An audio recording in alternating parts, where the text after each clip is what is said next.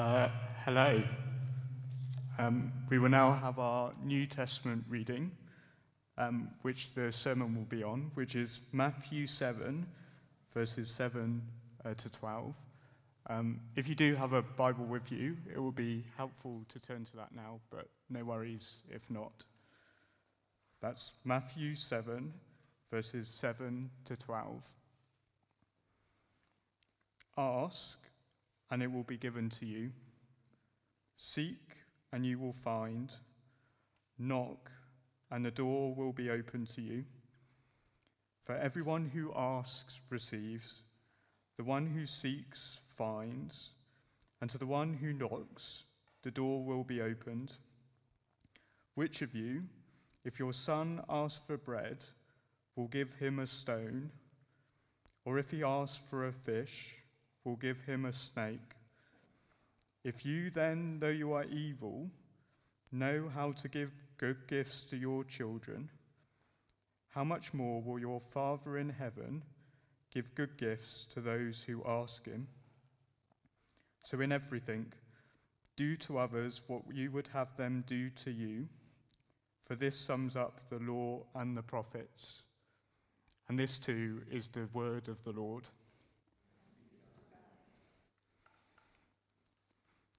Who is God?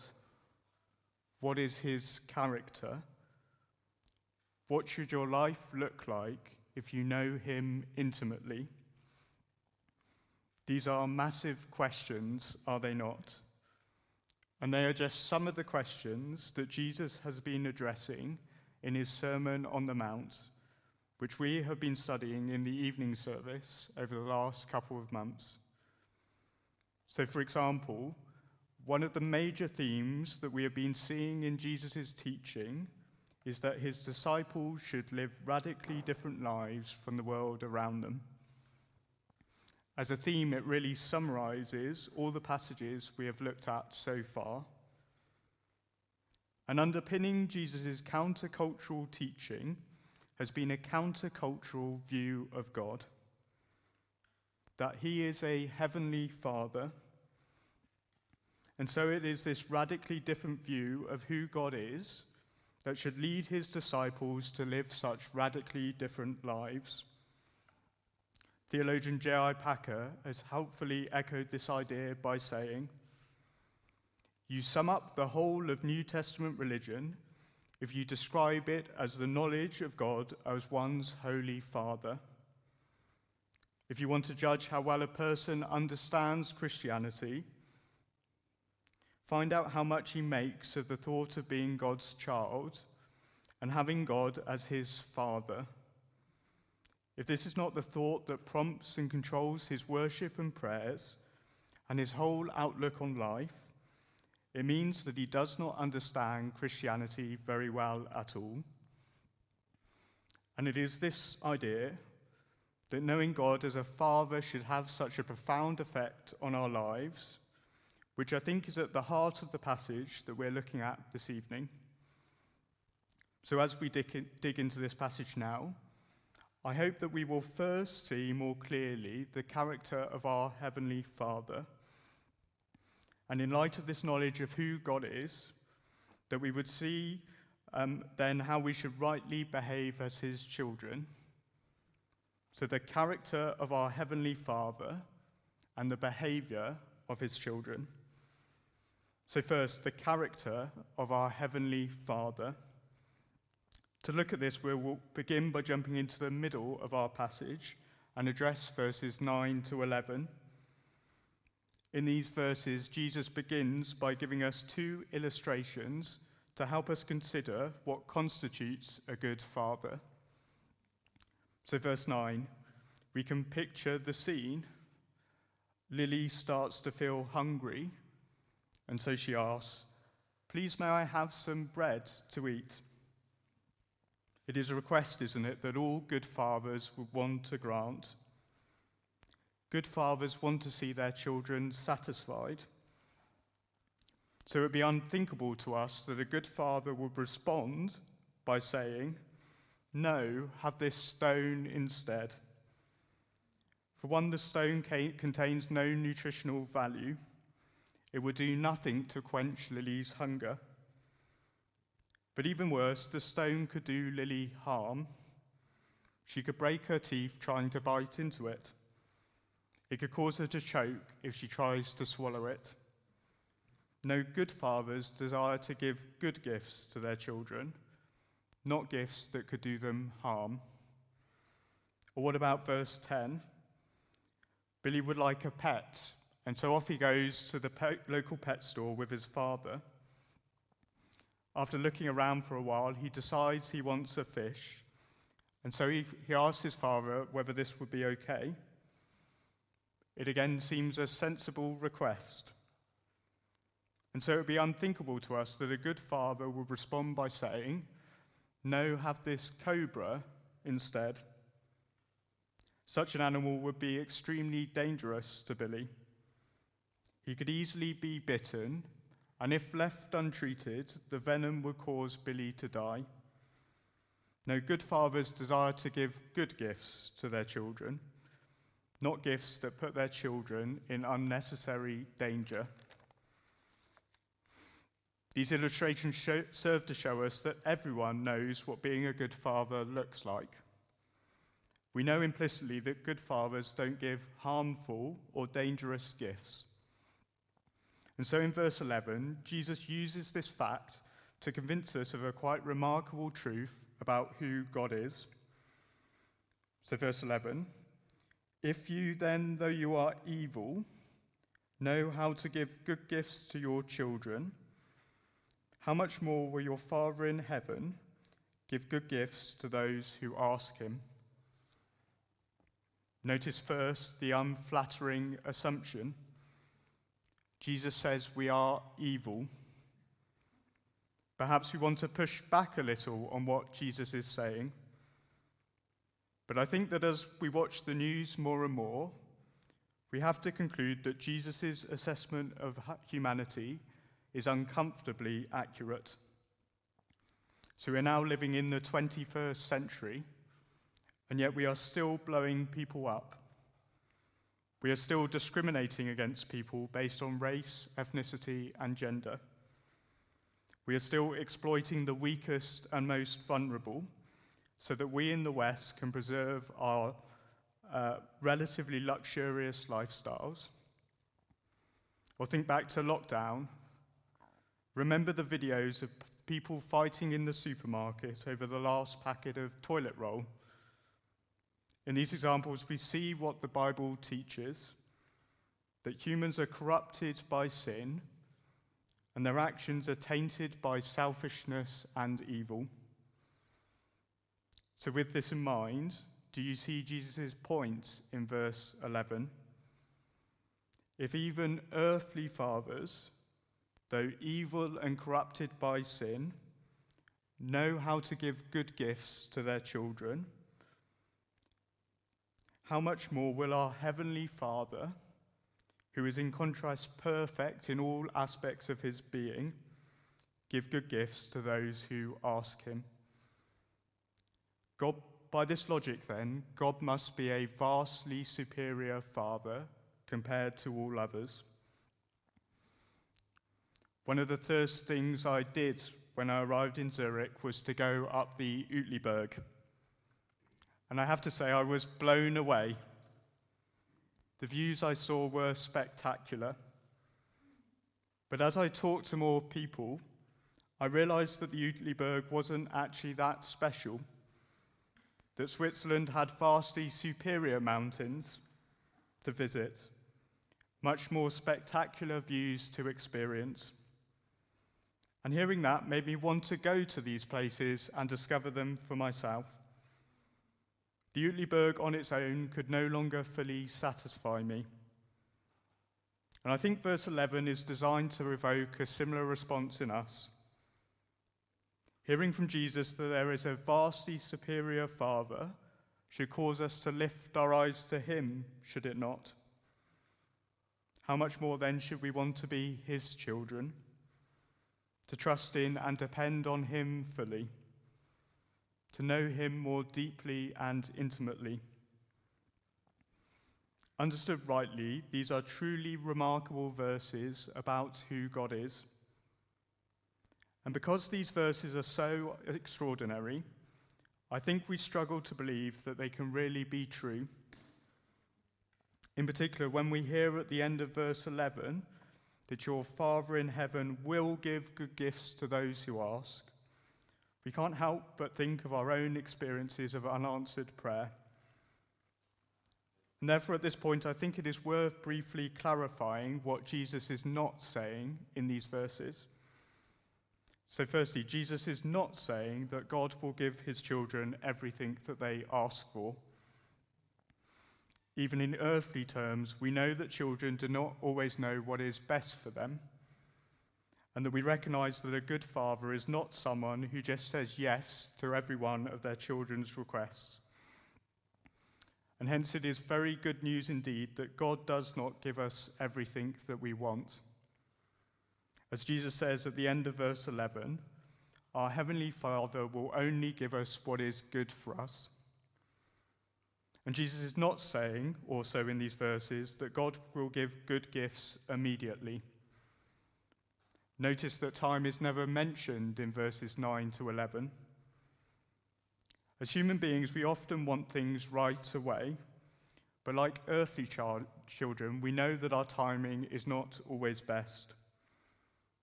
In contrast, the Bible tells us that God's timing is perfect. We can trust that in his providence, God is waiting for the right moment. What we need to do is not be discouraged, but pray on convinced that God is our Heavenly Father and that he will not withhold good things from his children. You see, this truth that God is a perfect Heavenly Father who will give good gifts to his children is not contradictory with our experiences. We can therefore trust and know that this is really what God is like. So far then, we have seen that God is a perfect Father who will give good gifts to his children. But Jesus does not stop there, because knowing who God is should change how we think and behave. This link is emphasized by the so-called sandwich structure of these verses.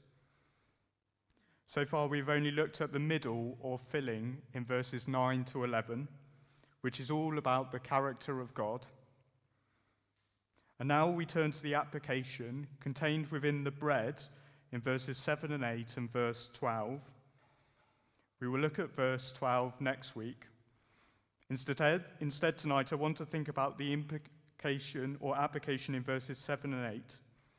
Put simply, ask, seek, and knock. So first, ask. I wonder how you have been feeling as we have been making our way through the Sermon on the Mount over the last couple of months. I think there is definitely a sense that we should be feeling a sense of inadequacy and weakness. Jesus' teaching has been countercultural and deeply challenging. The standards he has set have been exceptionally high.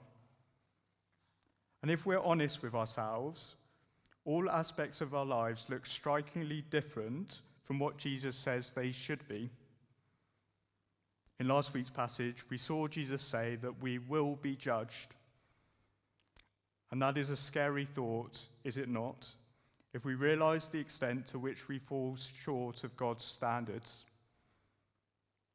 And if you are rightly feeling like this, well, what comfort do the beginning of verses 7 and 8 bring? Ask, and it will be given to you. For everyone who asks receives. At the very least, this tells us that we don't have to solve all our problems on our own. That in our inadequacy and weakness, we can cry out to God for help, and he will answer. These verses, therefore, bring us great hope. It is true that we don't come close to reaching God's standards, but verses 7 and 8 tell us that we have a Heavenly Father who wants to help us. if only we would ask for it. But it is not only the knowledge of our inadequacy that should drive us to come to pray. Perhaps you've recently seen a family in a supermarket. And very often in this scenario, children are constantly asking their parents for things. Why? Well, part of their desire to ask is certainly driven by their inadequacy. Children realize that they can't get what they need on their own, and they must seek their parents' help. But I think an even greater driving force in this situation is the knowledge of their parents' character. Children know that their parents love them and want to give them good gifts. So they ask expectantly, knowing that there is a very good chance that their parents will delight in giving them what they want. If it is true then that children continually and expectantly ask their earthly fathers for good things, even though they are evil, then how much more should we be doing the same with our Heavenly Father, who is perfect? So that raises this question then. How would you describe your prayer life? If you're anything like me, it is a question we feel embarrassed to answer. We are fully aware that often our prayer lives are inadequate, that prayer is not a high enough priority in our daily lives. And when we do get around to praying, we are often so very distracted. Perhaps in part because we have very low expectations of what God will do to answer them. But you see how this is at complete odds with who Jesus says God is. God is not a stingy God, but a perfect heavenly Father. He therefore wants to give good gifts to his children in response to their prayers.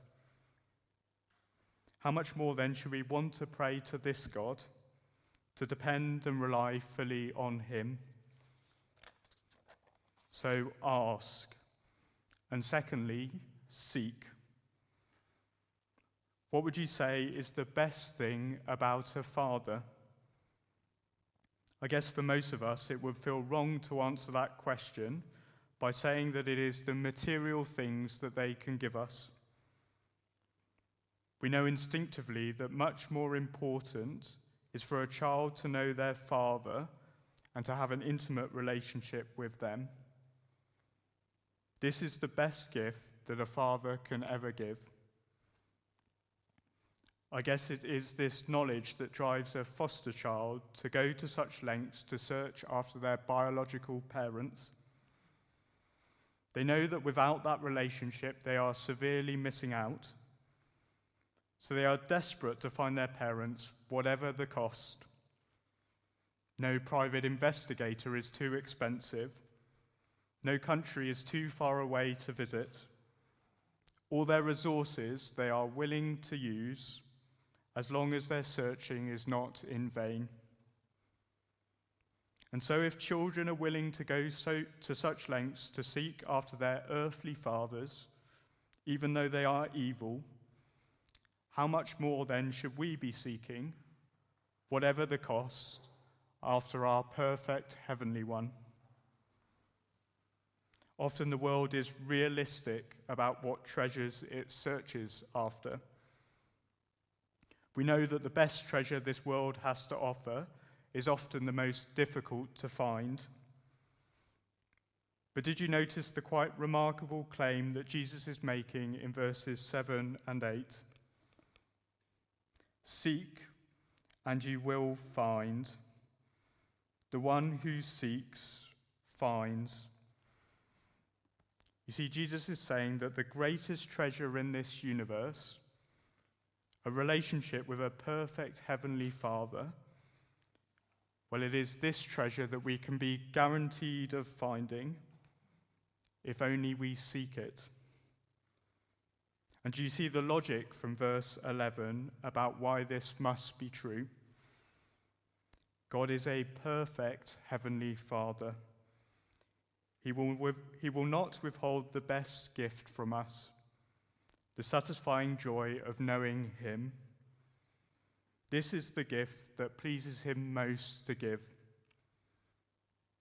So I think that begs the question, are you someone who is desperately seeking after God? Perhaps you're here today and you wouldn't call yourself a Christian. You find the character of God portrayed in these verses attractive, but you still don't know whether they are true. Well, can I urge you to spend the time investigating? Why not start reading the Bible and see what you make of it? Why not ask a Christian friend to do that with you? If what Jesus is saying is true, then it is by seeking that you will discover the greatest treasure this universe has to offer. What then do you have to lose? But perhaps you're here tonight and you are already a Christian. Then the challenge for you is this. Or are you still desperately seeking after God? I think it is easy after being a Christian for a while for our enthusiasm to dwindle. Perhaps we become complacent and we think we know God well enough already. Or perhaps we even become distracted by worldly treasures. But do you see, in light of what Jesus is saying, how crazy it is to think like that? The greatest treasure this universe has to offer is knowing your heavenly Father better. And it is this treasure that you are guaranteed to discover more deeply, if only you seek after it. Surely that should be our greatest priority and desire. So ask, seek, and finally, knock. This concept flows naturally after seeking. But I think Jesus makes this a separate point of application because being able to know someone is not a guarantee of having a personal relationship with them. So take Queen Elizabeth, the Queen of England. If you wanted to know more about her, it wouldn't be super difficult. You could read some of her biographies. You could listen to some of her speeches. You could even camp in the rain outside Buckingham Palace. But it would be ludicrous to suggest then that because you know things about her, having a personal relationship is guaranteed, that you could now knock on the front door of Buckingham Palace and be assured that she would just let you in. And maybe that is what worries you with regards to God. Perhaps you've been attending IBC for a while now, and you are convinced that what the Bible teaches about God is true, but you are hence hesitant to commit to following Jesus because you struggle to believe that the creator of the entire universe would want to have a personal relationship with you, that he would want to let you into his kingdom. For if you're tempted to believe that God might be like that, then hear these amazing words from verses 7 and 8. Knock, and the door will be opened. The one who knocks, the door will be opened. You see, Jesus is saying that you can have full assurance of entering God's kingdom, of being God's child, of having an intimate relationship with him. And to do so, you don't need an impressive CV. All you need to do, Jesus says, is knock. And as before, this amazing truth flows naturally from God being a heavenly Father. Good fathers will not keep themselves distant from their children. They want their children to come near. And hence the same must be true with God. He wants to enter into a personal relationship with you. Perhaps then you need to make a commitment to him for the first time tonight, with the assurance that he will open the door to everyone who knocks.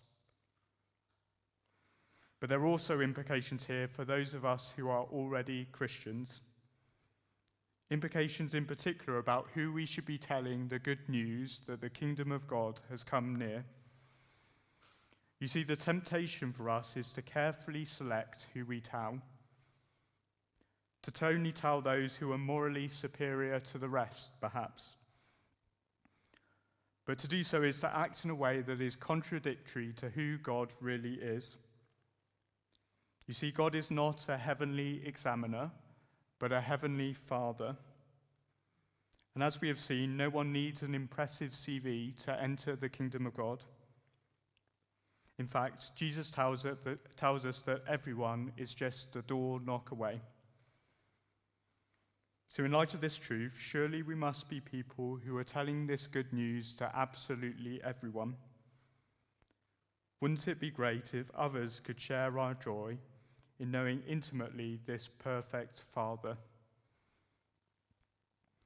So in summary, we have seen this evening the character of God. He is a perfect heavenly Father who will give good gifts to those who ask him. And then in light of this, we have seen what it looks like to rightly live as his children, to be people who ask, seek, and knock. These verses are challenging. And as we have looked through them together, I guess the many ways in which we fall short have been highlighted to us. But the answer, I don't think, is just to resolve to try harder. No, the antidote that Jesus presents is what is at the heart of these verses, the character of God. It is by knowing more deeply at the core of our heart that God is a heavenly Father that the application presented in these verses will naturally flow from our lives. So why not make a commitment this week to regularly remind yourself about who God is? It is by knowing God as our Father that we will rightly live as his children. Why don't I pray for us now as we finish?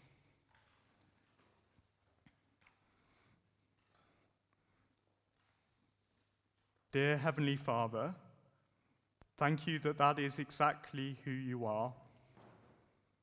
Thank you that you are the perfect Father, so much greater than all other fathers we know. Sorry for the times we forget that we act in a way that is not in line with your character. Help us more deeply, we pray, to know what you are like and to live rightly in light of this as your children. In Jesus' name we pray. Amen.